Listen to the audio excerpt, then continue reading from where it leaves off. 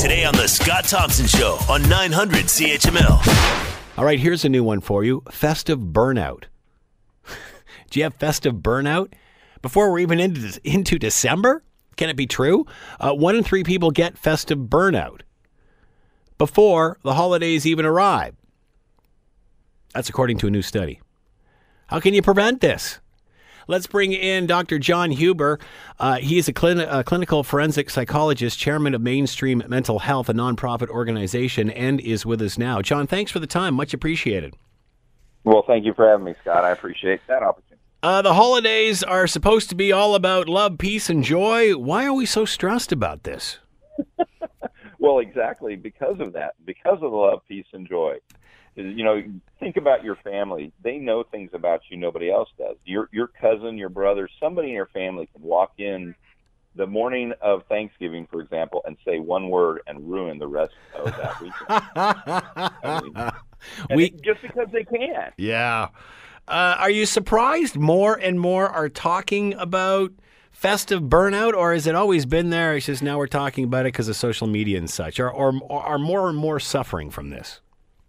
Well, I think with things like Black Friday and all the specials that we become very much oriented to the commercialization of these holidays. And I think that is probably the biggest contributor. I think we've always had some of this, but in fact, the majority of people blame shopping and crowds on the two biggest contributors to their festive stress. So I think that is part of the contribution that commercialization has brought us. So let's talk about first the money angle, the money stress. And of course, this can happen any time of year, but obviously the crunch this time of year to provide for the kids and la, la, la, la, la, la. Is that one way we can decrease this stress, or will there always be pressure to buy more? Well, I think we'll always be pressured to buy more, and that's where the adult side of us needs to come in and say, no, here's my budget. You know, it's like I have lots of friends who love to go to Vegas and gamble, but they go in a smart way. They set aside a certain amount of money, and that's all they can spend when they go there to gamble. So I think if we do that same thing with gifting, and we structure ourselves and say, okay, I don't have to get a gift for every single person that I know for the holidays. I'm going to keep it to close family, close personal friends, that kind of a thing. What about, we were talking about peace, love, and joy. What about the experience? What about, you know what's great about the holiday is we get to hang out with family, or maybe that isn't a good thing, and see friends and such. Are we putting too much emphasis on, as you said, the commercialization, the money aspect of it, and not enough on the fellowship and just what we get from hanging out with people this time of year? Well, and that's really, I think, what it's supposed to be about, that fellowship with the people you care most about.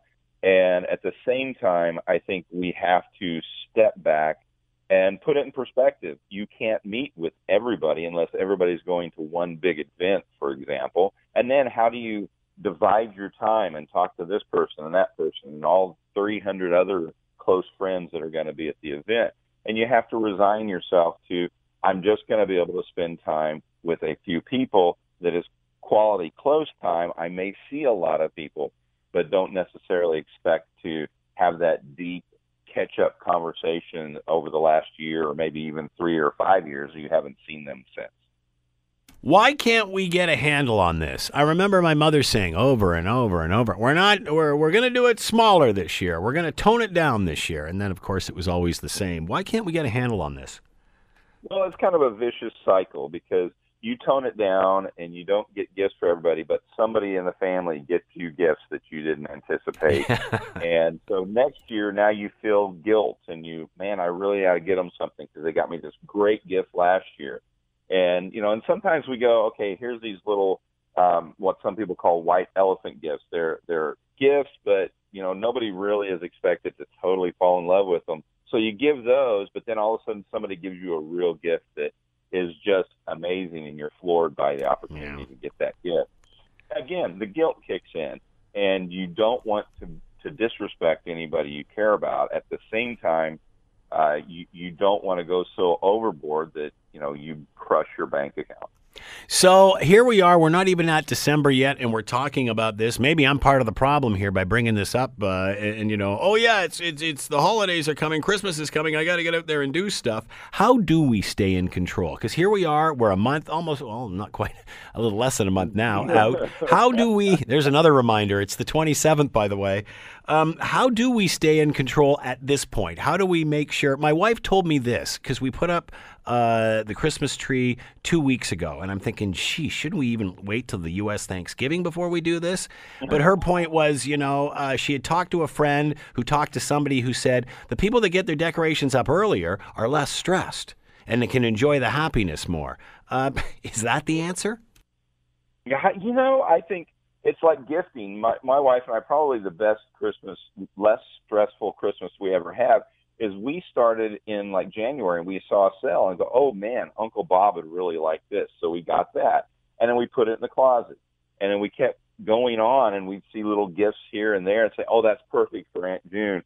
And by the time November got here, we had finished buying for everybody. And we bought things that if we were doing it at the end, we wouldn't have bought for people because, it's a lot of money at one time. This way it was spread out over the year. So I think doing it thoughtfully and kind of preparing can be beneficial, can lower that stress. But I'm afraid by going early with the Christmas decorations that now the stress is going to be there next year to do even better. So you start early and you got to add more things. And that's always a fear. I never even thought of that, John. I never even thought of that. I thought I was getting ahead of it, and I did feel good there because I even got my snow tires on early this year. Wow. I know. It's incredible when you think about it. But do we, and here's the point that I made to my wife is, so we've got the stress of the decoration out of the way, but that just leaves more time for other stress as we get closer to the, holiday.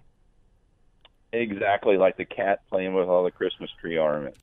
There you go. So I guess preparation is the key here, and keep it all in perspective of what you're trying to do and within your budget. And believe it or not, 51% of the people studied in this study admitted to taking at least 4 or more naps during the holiday season, and that seems to be a good way to step away from that burnout and keep things from getting out of hand.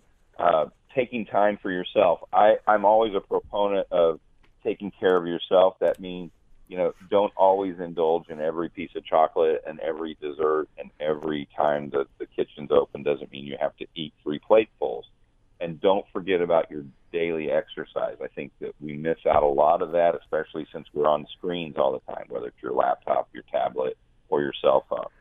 So, people talk about eating too much. People talk about eating too much over the holidays, and usually when it comes to working out, it's about taking the weight off or staying in shape.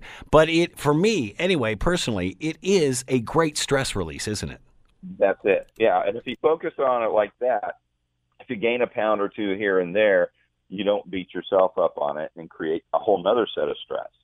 So think of it as just your stress relief.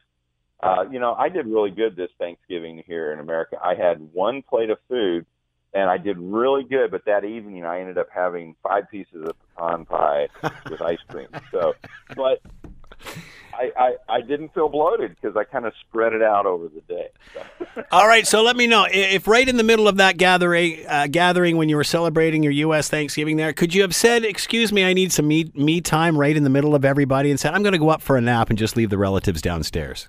Oh, I did. I went out and went deer hunting. There you go. There's another one. All right, Dr. John Huber has been with us, clinical forensic psychologist, chairman of Mainstream Mental Health, a nonprofit organization. John, thanks for the time and insight. Much appreciated, and good luck with the holiday. Thank you, Scott, and you guys have a great holiday season. The Scott Thompson Show, weekdays from noon to 3 on 900 CHML.